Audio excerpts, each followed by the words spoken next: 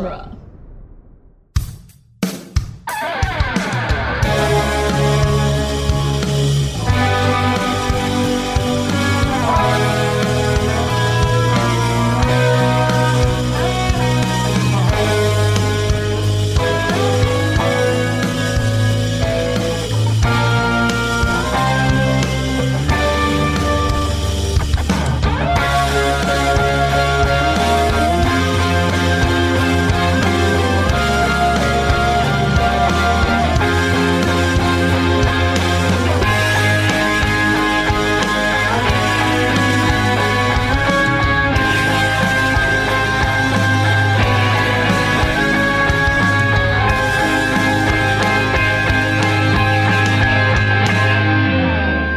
Welcome back to Spider-Man Minute, the daily podcast where we prepare to go to a play and analyze and celebrate the movie Spider-Man 2, one early 2000s ballad minute at a time. I'm Zach Luna.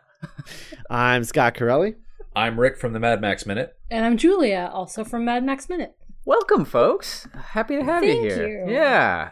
Today we have you on. It's not really a car chase minute yet, but we're doing minute 24, which begins with Peter gazing into his closet and ends with Mary Jane saying, "You never know who's coming," while she's preparing for her play. It's kind of that shot of him looking into his closet is like a full 7 seconds between yesterday and today. It's a really obnoxiously long shot of him peering into his closet. We gotta slide into this ballad, We gotta really ramp up to the emotions of the twangy. Is it a guitar or a banjo? What's going on in the background here?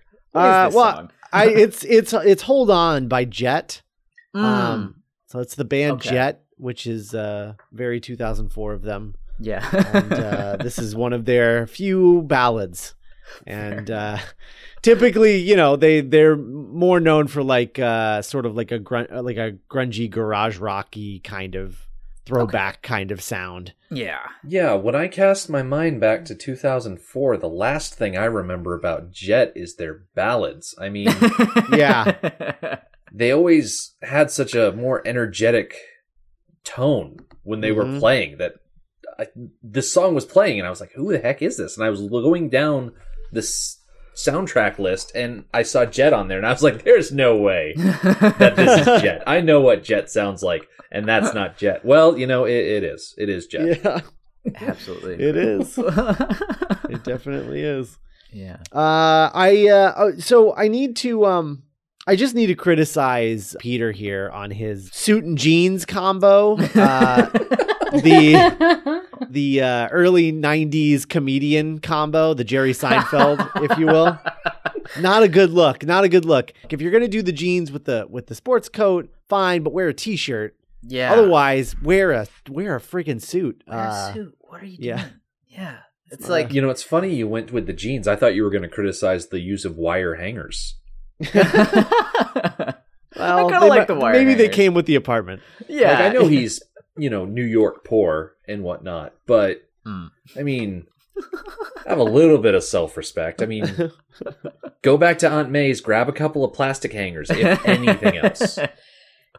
I think my biggest problem is that he hasn't bothered to untie the tie hanging in the closet. Oh, that's like epitome love of laziness. Yeah, it's just hanging over the hanger with the suit coat, which is all on the same hanger with a spare hanger sitting right next to it.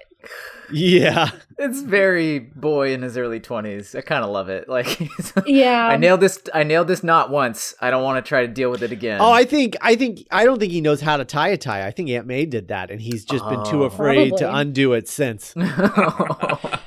I don't want to play to masculine, feminine stereotypes, but this boy needs to live with a woman in some capacity. Whether it be with a girl in a romantic capacity or with Aunt May, he needs a woman to take care of him. He needs that nice girl across the hall. I know. Wow. Oh, Ursula. Yes. Ursula, man. Yeah. The one who Peter got needs away. someone to come into that apartment and just go all mommy dearest on him and And teach him scream. about how to store your clothes. Beat him with a wire hanger? Okay, yeah. to take him to IKEA and buy a pack of wooden hangers like a grown-up. They're like Yeah. $3. He has two wire hangers, and then he put his Spider-Man suit on like one of the hangers that you get when you buy something from Target. Yes. Like, oh my goodness, he did. That might be even sadder. The same stuff that like CD cases are made out of, that like hard clear plastic. I love it. You know what's extra sad about that is that he had to ask to keep that. Well, he probably found it somewhere, but when you buy something in a store with those hangers, they take the hangers away because they get to reuse them. Yeah. If you want to keep that hanger, you have to ask for it. Yeah. Maybe now I just have a horrible image of like Peter like, walking down the street in New York where somebody was throwing away a bunch of stuff. He's like, "Hey, some hangers. All right, like I'll take that." Like, he's wandering through the garment district, dumpster diving. Yeah, there's no legitimate scenario hangers. where he ends up with that having paid for it. That's a free hanger from somewhere. Some is this Zach? I don't know if you remember, but is this jacket, shirt, tie combo? Is this what he wore to graduation? I think it's very similar. I can't remember off the top of my head. Like, I was hoping. If that's the case, I like that. It looks like the same thing. Yeah, definitely the same type. Yeah. I mean, I know it's been 2 years since the last movie, like canonically, but he had a suit when he was at the end of the first movie when he went to the funeral, Norman Osborn's funeral. Yeah, maybe he had a nice suit. Did he rent it? He probably rented it. Possibly. Yeah. Borrowed it from some Harry. Things you shell out for. Like funeral suits. Maybe and your love interests play. Yeah. Maybe he has the presence of mind to think like, hey, you know, like the outfit I wore that time that we like made out in a cemetery and I turned her down. Maybe I shouldn't wear that to the play. Maybe that one was at the cleaners. Yeah. The one that he doesn't have in the closet at the moment. His sartorial choices aside, I really do love the image of the barren closet with just the suit and tie and the Spidey suit. I really love those two next to each other. And I did a post in the Facebook group about this. Like whenever I have to wash my Spider-Man suit, when I air dry it, I hang it up on a hanger in the bathroom, and it looks like this, and there's some weird thrill that I get out of it. Like I took a picture of it, I was like, wow. It's usually next to my towel, like, look at that, like hanging up your Spidey suit to dry. All right. I also like the makeshift light that he's got in there. Yes. It's like a I can't remember. I've only ever seen those in context of like a student film where we couldn't afford real lights, so we got like one of those cheapos. I think you can get them from like the hardware store where you just put a regular incandescent bulb in it, but there's a reflective thing around it that makes it brighter. It's for when you're working in a house and you've got to like unplug all of the lamps and stuff. Yeah. And so like it can clip to like, molding or whatever. So that like if you're painting and you need a light, well, you get one of those and you just plug it in and move it all around rather than, messing with lamps and whatnot. Yeah. But it reminds me of like when I first moved to Los Angeles, I didn't have a lot of furniture, obviously, because I packed all of my essential belongings in my car. And so when I like moved into my room, my landlord was nice enough to like loan me a fan, this ancient old fan that she owned. And it was like, it took me 2 years, I think, to upgrade to a fan of my own because I would just forget. So it's just like, this is a essential appliance that I needed and that need is filled right now. And she was nice enough to let me borrow it for a while. And then it was kind of like, yeah, well, it's working for now. If you don't have a live-in girlfriend who is on your case about it, it's fine, right? It's fine. It's a lamp. It's a little crappy lamp. I think it's a fire hazard waiting to happen. Well, it's not like the closet's full of clothes to catch on fire. That's a very good point. I don't know. I need to point out something. This is a script supervisor needed to maybe have a talking to. When we get this wide shot of him putting on his jacket, the ticket and the strip of photos are on the right side of the mirror, and then when we go to the close up, it's on the left side. In fact, when we get the close up of him and he makes eye contact with it, it's on the left side of the mirror. But in that shot, it's on the right side. Yeah. And, that's not great. That's not great. You have one job. Yeah. I wonder which of the shots is flipped then, because I doubt they. Well, my assumption for a second was like it was more likely that they flipped one of these shots than it was that they just changed the position of the things in the mirror. But maybe that's dumb. Maybe it's more likely they stuck it on the wrong side in like the wide, and they were like, oh, it would look better here. I don't know. Maybe. I'm not connecting with this idea fully. I mean, I don't know, because like even in the wide, it's not even, the ticket isn't even overlapping the photo strip the way that it is in the close up. It's just like up above it and it's completely different. Oh my God. Yeah. I don't know whose job it was to make that decision, but why did you even move it? Like, why didn't you just set it up once and then just leave it there? I don't understand. Maybe like Toby did it accidentally and they were like, just reset it real quick. And whoever's job it was to keep continuity on that was like, hey, he did it right, didn't he? Nope. Yeah. So that's why you don't let Toby do things. Yeah. No, definitely That's not. fair. I do love the detail in the narrative of him keeping the ticket in the mirror, though. I always think that's kind of fun, along with obviously the photo strip. Which, like, how did he get this strip of photos? Like, did he go to the photo booth with Mary Jane and then just not be in any of the photos in the photo booth, or did she like?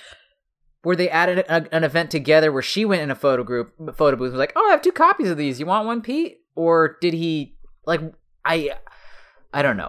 Here's my thought process is they made plans to go to some event that had a photo booth, and Peter was late, as he normally is. Ooh. And while she was waiting for him, she went in the photo booth and took these pictures. And when he finally showed up, he was like, I'm sorry, I'm late. And she's like, it's all right. I went in the photo booth. Here, have some pictures. Yeah. Look at the fun I was having. Yeah.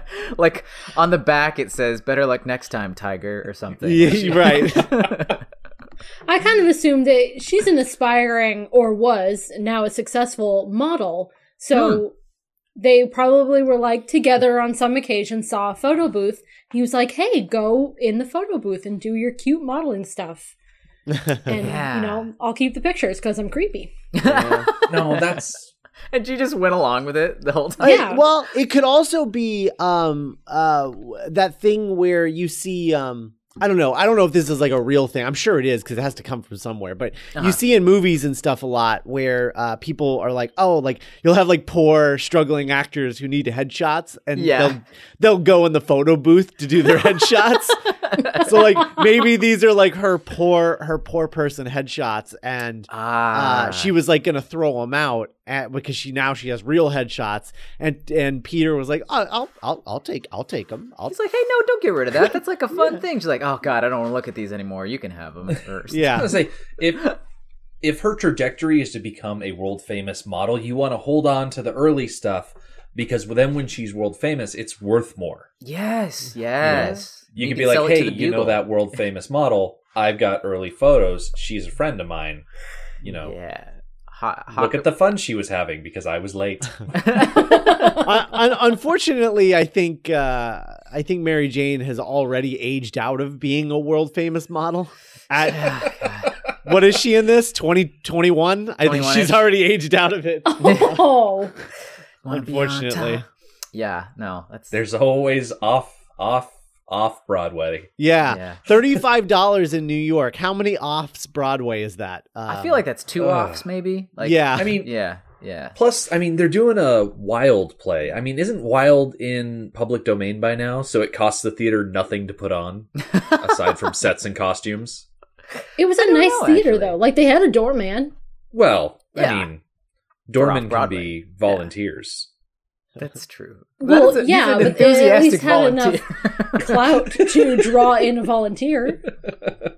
Yeah, that's true. Yeah. I mean, it's a pretty busy showing. Yeah, it's a busy showing, and they printed up like special posters for it. So I feel like there's at least some money behind this. It's not just like a rinky-dink theater. And the dressing room was pretty nice. Yeah, that's true. Yeah. And the costumes and the set were pretty nice. And the 2 times that we see the inside of the theater, the seats are all full except for one. Right. Mm-hmm. Yeah. Right. Yeah. I love that the importance of being earnest is playing in off-Broadway New York City. As 2 years after the movie version came out. Because we're still operating under the assumption that Spider-Man, the first movie, took place in real world 2002, and this is 2 years later in real world 2004. Sure. 2002 saw the release of The Importance of Being Earnest with Reese Witherspoon and Rupert Everett. Wow, yes. That took way too much effort to say. Colin Firth was in there too. That's crazy. I don't know anything about Importance of Being Earnest. What is the plot of that? It's great. The entire plot of The Importance of Being Earnest could literally be solved by the guys going down to the municipal building and legally changing their first name to Ernest. Yes. That would solve literally every single problem in that play. If I recall correctly, it's like there's two friends and one of them has this like this thing he does where he likes to go pretend to be someone else in the country. And he's like, you should try it. And he's like, I guess I'll try it. I'll be Ernest now. And then hijinks ensue where people fall in love, but he's not actually named Ernest, but they think he's named Ernest. And it's mostly just a vehicle for wordplay. I don't remember a lot of the plot. I mean, it's wild. Of course there's going to be wordplay. Yeah. Okay. It's charming. I don't know. But yeah, these ladies are so over the moon about the idea of being with a man named Ernest. It's like their number one thing on their list. Yeah. I mean, wow. Well, don't you guys have names that you like?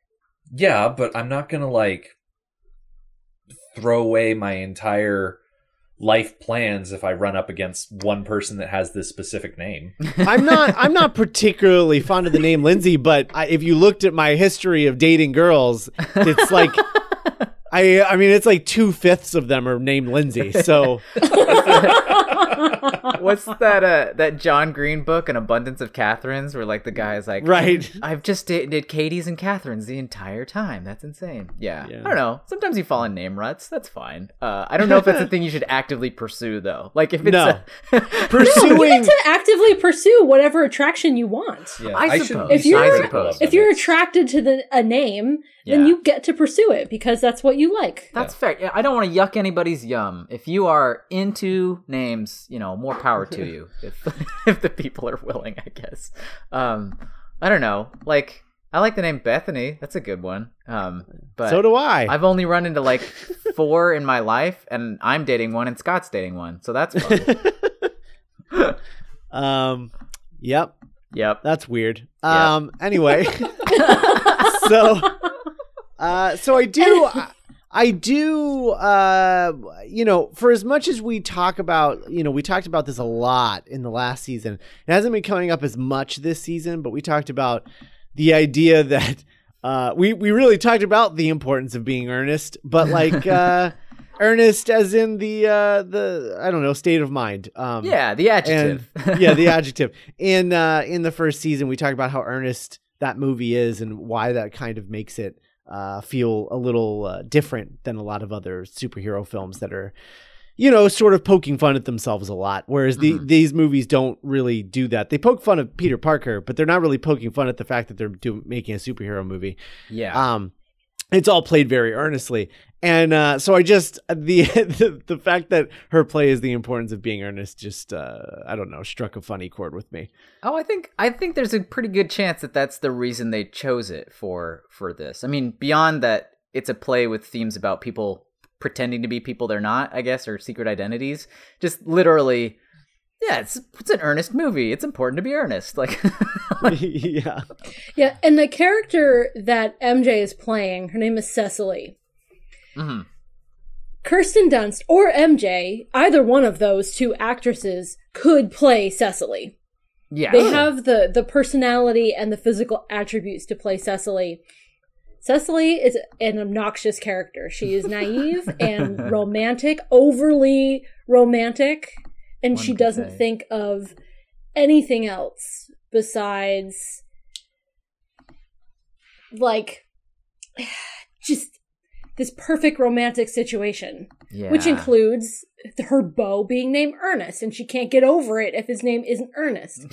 So both Kirsten Dunst and MJ, what's her last name? Mary Jane Watson. Yes. Thank you. Could play this character of Cecily. Which is probably why they had Reese Witherspoon play her in the 2002 movie. Yes, because she's also exactly Yeah.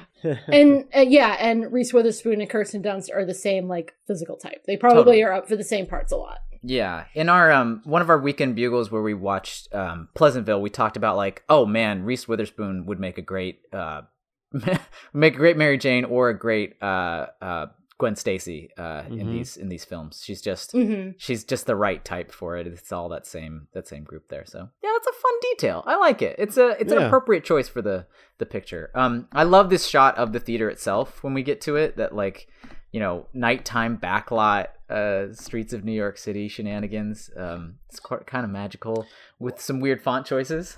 I guess. Yeah. The American Horror Story font it's weird. I guess it's only weird now. I guess it probably wouldn't have been weird then. I don't think it's weird. I think American Horror Story chose that font because their first season, Murder House, was a Victorian era house. Right. And The Importance of Being Earnest is a Victorian era play. Okay. And this is a Victorian font? Vaguely, I guess. Yeah, evokes I think old so. era. Okay, all right. There's a top hat, you know, that makes it look Victorian. Top hat. Yeah. Before we get to that, though, we don't want to skip over. Oh, of course not. We don't want to skip over Ditkovich's desperation for the rent, which I don't know. I just say, like, if you're that desperate for it, dude, like, why aren't you knocking on his door constantly? Like, why are you?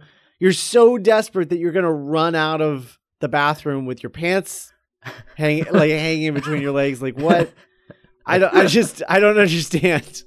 We came dangerously close to seeing his Ditkovich. Oh, hey-oh. Yeah. Oh, that's good. Yeah, it works visually for the joke, the idea that there's this imaginary barrier at the door where as soon as Peter crosses that threshold, he's like fair game to be attacked for money. But it doesn't really work like logically in the world in terms of just get your money, Ditkovich. Like, I don't know, talk to Pete all the time. Well, see, it's tough to get people kicked out of your apartments because renters have rights. And so hounding Peter for money every chance he gets is probably the farthest he can go without, lawyering up. And I mean, he's more or less like, can we agree that he's kind of a slumlord? Yeah. Possibly. I mean, I don't want to cast, racial stereotypes at people. But. No. Just he owns this building above the, above his TV repair shop, and he rents it out to weirdos like this kid. So yeah. It's not a nice place. He himself said that he has eyes like a rodent. I mean, that's right. not a flattering. It's not a flattering thing to describe yourself with. Although Peter's apartment doesn't seem to be unsafe in any way. Other than the fire hazards, yeah. Yeah, which he probably did himself. Yeah, but everything in this building could definitely do with a new coat of paint. Yes. I think they need structurally sound, but aesthetically not so much. I think they need to scrape off like about a dozen coats of paint before they put down a new one, because it is a multi-layered disaster. It's got charm. It does have charm. Okay, I'm looking at like the banister and stuff. Like this hallway could be really beautiful. Yeah, it could be. It's a well-designed building. It's an interesting, it's not an ugly architecture. It's just really, grimy. It's just grimy. Yeah, it's just old. Yeah, it could be great if Ditkovich was getting his rent from his renters. Maybe he'd be able to afford to clean this place up a little bit.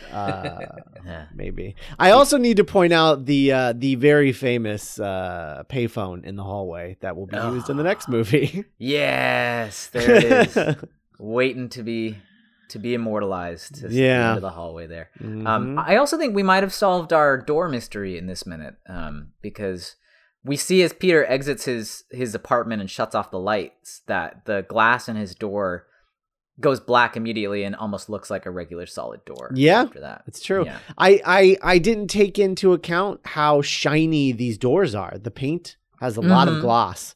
Yeah, on those doors. It seems to match the texture once it's closed. It just all looks like one dark door.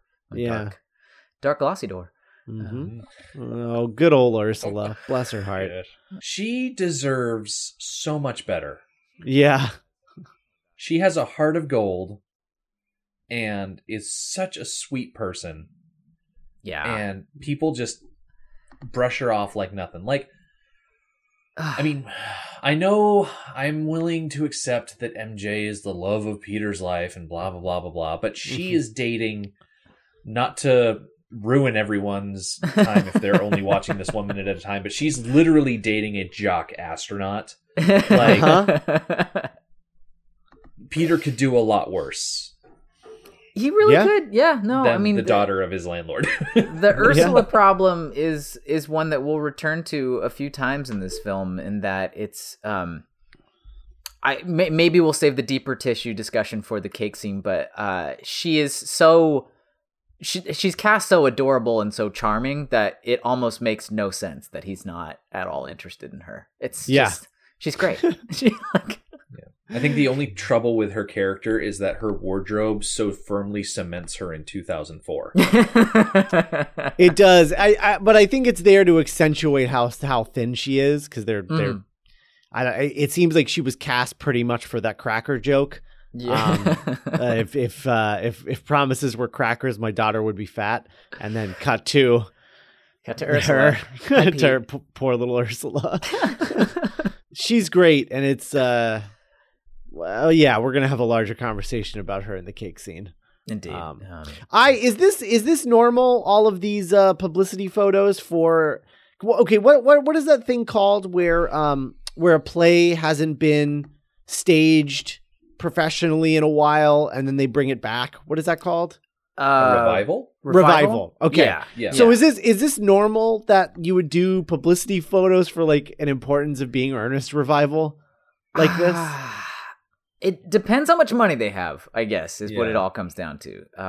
Because I feel like basically you would maybe get like the posters made for it, and maybe you would have like some cast photos. But the one that really trips me up is the like large print shot of MJ, just like in her little notepad there. Like that is a very costly type of signage to actually commission for an off-Broadway play. Like I saw Book of Mormon in Chicago, and even that didn't have a photo like that. Yeah, it's like you advertise the play, and then when you get inside, you can see some pictures of the cast. But like to have just big old glamour shot of her, it's I don't know. Maybe it's a holdover from the Billboard thing, where it feels like the Billboard was originally a idea of like, oh, she's a famous actress, she's famous on this billboard, and then it didn't really make sense. So, oh, that's a modeling gig she got, but she still has these giant photos of herself in front of the play itself, like as if this were a movie premiere. I don't know. It feels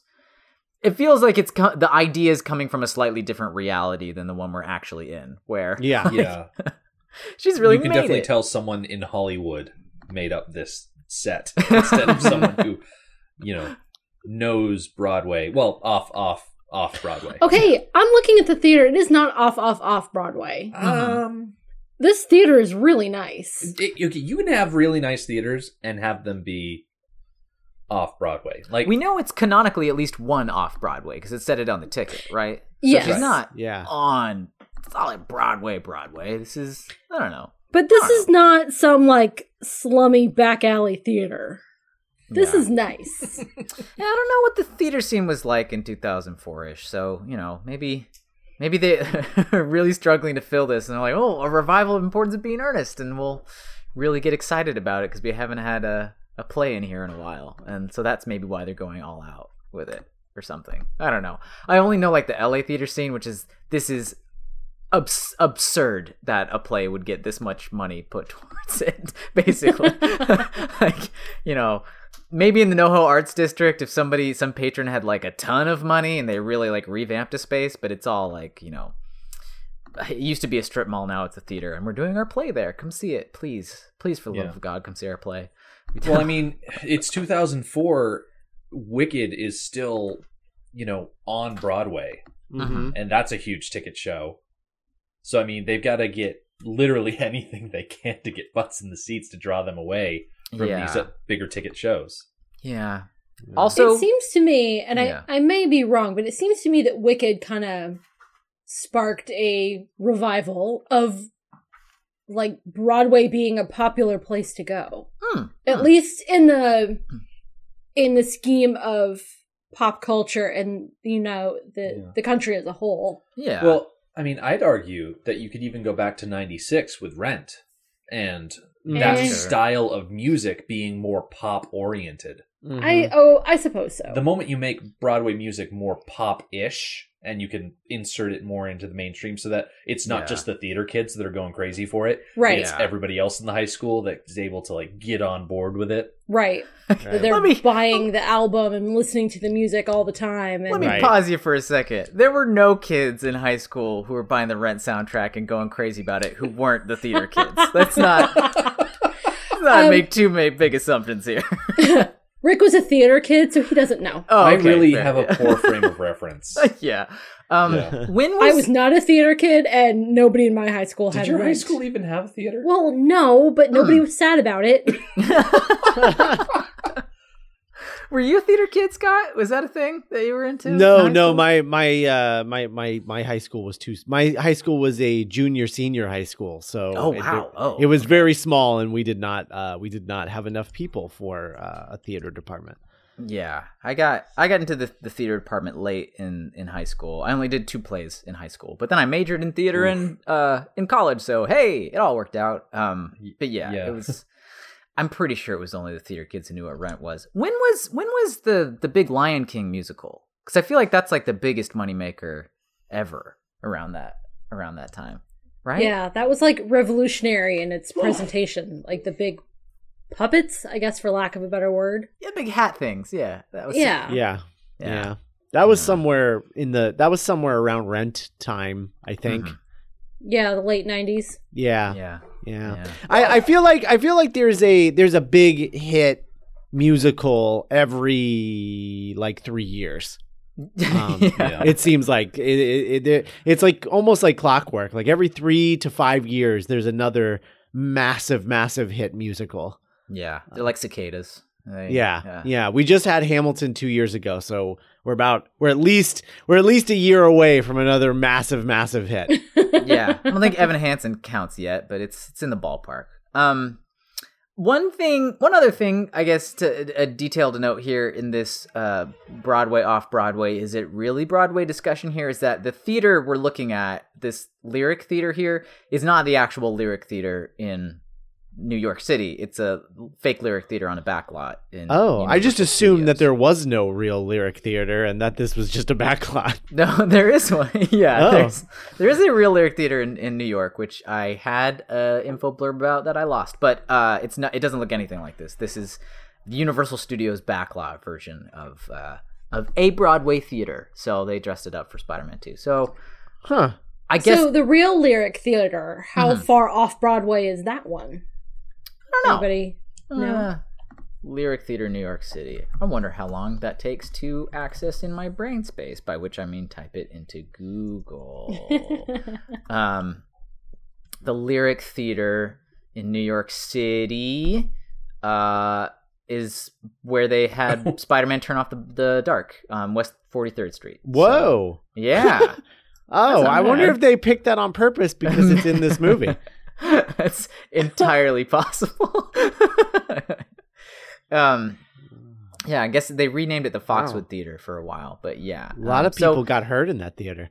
Yeah, but they classify it as a legitimate Broadway theater, the Lyric Theater. So okay. I don't know. So there's like 2 layers of fiction here in that it's not the real Lyric Theater, and the real Lyric Theater is a Broadway theater, but in this world, it's an off-Broadway theater. So anything goes? I don't know. Without a legitimate, I mean, basically without a movie star slumming it in a play, there's no way that The Importance of Being Earnest goes on Broadway. It's just not going to happen.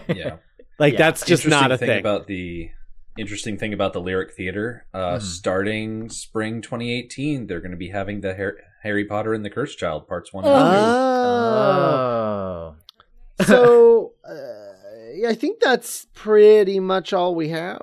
Yeah. I think we wrung a lot out of this 60 seconds of footage here, I'd say. Yeah. I mean, there's a lot going on here. With we wrap up with Mary Jane saying, "Oh, you never know who's coming," and all I have to say is, "Or not coming." Hey, Tis. hey, yeah. She's kind of setting herself up for disappointment. Mm-hmm. She knows that there's at least a 50-50 chance that Peter is not going to be there. So her getting all like excited and sharing that excitement with somebody else, so that her disappointment is now being shared with somebody else, and the embarrassment of that disappointment. Yeah. She's forgetting my rule of thumb. If you have low expectations, there will be no disappointment. Hey, Calvin and Hobbes parable, right? Yeah. Yep. Yeah. I don't know. I feel for her. She's excited. It's a play. I don't know. And if they're going on in 5 minutes, she is not wearing enough clothing. No. For 5 minutes. No. Yeah. She's not wearing a dress. Yeah. She's going to be in a lot of trouble. That is her underwear. Yeah. Did we mention earlier on, I can't remember at this point, how blatant and hitting you over the head the lyrics are to Hold On? Like, I'm looking at them right now, and it's so not subtle. Well, I mean, Jet, not known as lyricists. Or for subtlety, I suppose. They don't paint with a light brush. Yeah. No. Yeah. That's why their ballads aren't usually very good. What are the operative lyrics there that sort of really line up with our themes? We start off at the beginning of the song. It says, "You tried so hard to be someone that you forgot who you are. You tried to fill some emptiness till all you had spilled over. Nice. Now everything's so far away that you don't know where you are." And I'm like, oh, come on. Come on, Raimi. You're killing me. Am I wrong here, Scott? Or is this the first time in these films that we've had a like a needle drop song, like not part of the score as soundtrack? I don't remember. I think the all the needle drops in the first film. If I'm not mistaken, there's only Macy Gray and Sum 41, and they're both diegetic. Yeah. Because Uncle Ben's jamming to Sum 41 on the way to New York, way to the city. So I think those are technically diegetic. I don't remember a proper needle drop in the first film, so I think you're probably right. Yeah, it's probably why this feels different. Yeah. This movie's loaded with needle drops. Crazy. Yeah. I mean, if you want some would say best of 2004. I'm having a hard time keeping a straight face on that. It's not a bad soundtrack. No, it's a really good soundtrack, as opposed to the first film soundtrack, which is horrible. It's really. Look, we got vindicated out of this one, and that's all that matters. So yeah. The Yellow Card song's pretty good too. Yeah. Okay. So I think that's it. So we will be back to talk about minute 25 tomorrow. Rick, Julia, tell people where they can find you. All right. Well, if people want to find us, we are on iTunes and Google Play in the Mad Max Minute podcast. Nice. You can find us on our website, madmaxminute.com, on Twitter @MadMaxMinute. We're even on Facebook with Mad Max Minute, and we have a listener page called Mad Max Minute Beyond Microphone. Oh. Beautiful. That was a smooth plug. That is one of my absolute favorite Facebook group names is that one. Yep, we are gearing up to start talking about Beyond Thunderdome April 9th. Yep. And then for our Patreon supporters, Julia is producing our weekend content. We are going to be looking at Hook 5 minutes at a time. Oh, no way. Yep. Nice. That's great. That's the plan. We went from one movie where an older man gets surrounded by kids that he has to take care of, and we just hopped into another one where an older guy stumbles into a bunch of kids and he's got to take care of them. Oh, man. Bang or rang. Yeah. Yep. We've made several Hook references this season, I think. Yeah. Just earlier, MJ put her hand on Peter's face, and I said, "There you are, Peter." You are the pan. So, It's like poetry, it rhymes. Yeah. Spider-Man minute. And we'll be back tomorrow at minute 25. Bye, everybody. Bye.